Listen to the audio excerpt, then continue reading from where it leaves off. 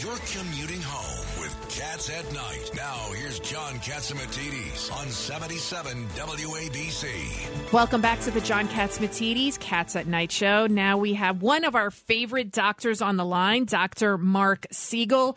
Dr. Siegel, why is it that 95% of the men and 95% of the people infected with monkeypox are men here in New York City? And why are they trying to make it like this big deal? Well, first of all, Lydia, it is over-exaggerated and hyped as usual. We're in COVID mindset where everything gets exaggerated, and we don't want to be accused of underplaying it, so we overplaying it.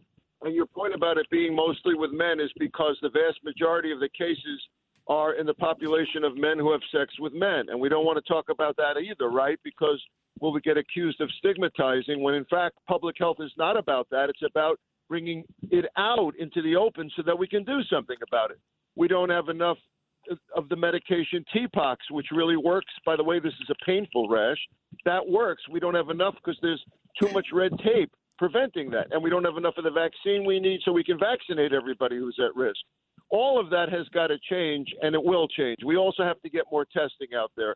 But it's mainly that population, the gay population, men who have sex with men. That is where it is spreading and how it is spreading. It is not going to be another pandemic. Mark, this is Pete King. First of all, it's always great to talk with you. Where are we with COVID, with the new strain? And also, what I'm hearing more and more about people with everybody was sick in the last few weeks. Right. Yes. And also I'm hearing more and more people with long COVID. Well, first of all, two different things. Yeah. I would say, Pete, that we should start with the fact that there's probably way more COVID occurring than anyone's reporting, and that's actually good news because that means most of the cases are too mild to bring to the attention of a hospital or even to a physician. I'm using a lot of Paxlovid. I'm using the monoclonal antibodies. I think this variant is milder, but this subvariant, but also there's a lot of immunity out there of people that have had previous COVID or have had vaccine and booster. So we got plenty of immunity against Omicron, and it's helping us. So that's really the message here. It'll get you pretty sick, but we have treatments, and it's very unlikely to hospitalize you, especially if you're carrying some immunity on board. That has not been messaged properly. What do you think the October surprise could be? I mean, I'm worried because already talking again, the COVID chief advisor for the White House talking about getting masks on people, and I'm afraid. Oh, look, masks have been mismessaged too. A mask is just something you could decide to wear, and it has to be a KN95 or better if you're in an area indoors where there's a lot of virus around. That's all. It's not something that the government should be forcing you to do. It shouldn't be a mandate. And there's no October surprise, Lydia, in terms of some secret killer variant that's coming our way out of a sci-fi movie. No, it's the BA5 they're talking about, and that didn't do that much harm in South Africa, by the way. This weekend, me and Margot watched Sharknado, and Anthony Weiner got his commission of 0.4 cents. And now, does that mean there's another sci-fi movie coming next week about the viruses coming? I mean, you just never know what they're going to come up with. That's what I'm worried about. Look, you hit it right on the head, John, as usual. Either it's for votes or it's for coming attractions, one or the other, or both. The only thing that's backfired here is I don't think they've gotten any votes out of COVID or monkeypox. They're trying, but it ain't working. And, Doc, how about long COVID? How serious is that? Long COVID's a big deal, but long COVID got to be distinguished from the fact that almost everybody that gets this virus gets fatigued for a certain period of time, and then they get over it, and then they get better. But especially with the older strains of the virus, we're seeing issues of concentration that persist, and that's something we have to really look at. Treatment for that is exercise, sleeping better. Yes. Hold on for 1 second. We have somebody else, too, coming on. Take me out to the ball game. Calling in. Doctor, calling in. We have Eric Shuffler from the Ferry Hawks, and with a report, what the heck is going on in Staten Island? Is the team finally winning? Eric, tell us what the heck is going on. The team is more than winning, and it is a fun respite from all the talk of COVID. The team is 9-3, John. We've won every series we've played. We are a game back from the first place team, which is at 10-2. So we are crushing the ball. We're putting Well, up. yesterday, last night. night at 4:00 in the morning, all that Frank Morano talked about is going to the Cyclones game, and I'm scratching my head. You went to the Cyclones game, and he says that Sid Rosenberg went to the Cyclones game to throw out the ball, but he told everybody, "Don't tell anybody I'm here."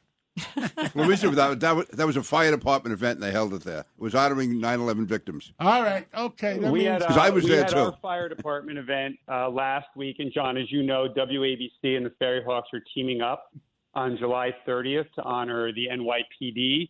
Just a couple And when is of the big WABC games. weekend? Well, that's going to kick it off July 30th with an honoring of the And NYPD. Dr. which is Mark really Siegel wants to know if he's invited. Everyone is invited. I want to be there. I heard that Sid Rosenberg threw a curveball, number one. Number two, what the Cyclones are known for more than anything, the best hot dogs and beer in town. What an event it is to go there. We have better hot dogs in the Cyclones. We have better hot dogs. We have Nathan's hot dogs. What's better than Nathan's hot dog? And, John, we have two of Staten Island's best breweries, Killsborough and Flagship, both serving local beer at the stadium, and they make special Ferry Hawk beers for our games. And so, what a view there. Frank Morano goes all the way he lives in Staten Island, goes all the way to Coney Island Frank Morano's listening. for a hot dog. We have to Can talk you to dock him. his pay for that? Oh. No, he's killing it kangaroo. overnight, so I don't think that's happening. But no, it has a great views, right? And COVID friendly because you're outdoors. You can't beat We it. are outdoors. We are COVID friendly. There is a view that is unbelievable of Lower Manhattan. We do fireworks every Saturday And you don't night. have to mortgage your house to go there. No, you don't. We have over And on 2,000 WABC people. weekend, we're giving out special discounts to all WABC audience. Tell us the special discount, Eric Shuffler.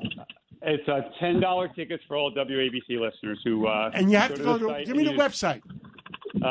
www.ferryhawks.com and use the WABC code to get your $10 discount. And you guys are doing a great job promoting it, and we're honoring the NYPD. What could be better? God bless WABC and our FDNY and NYPD.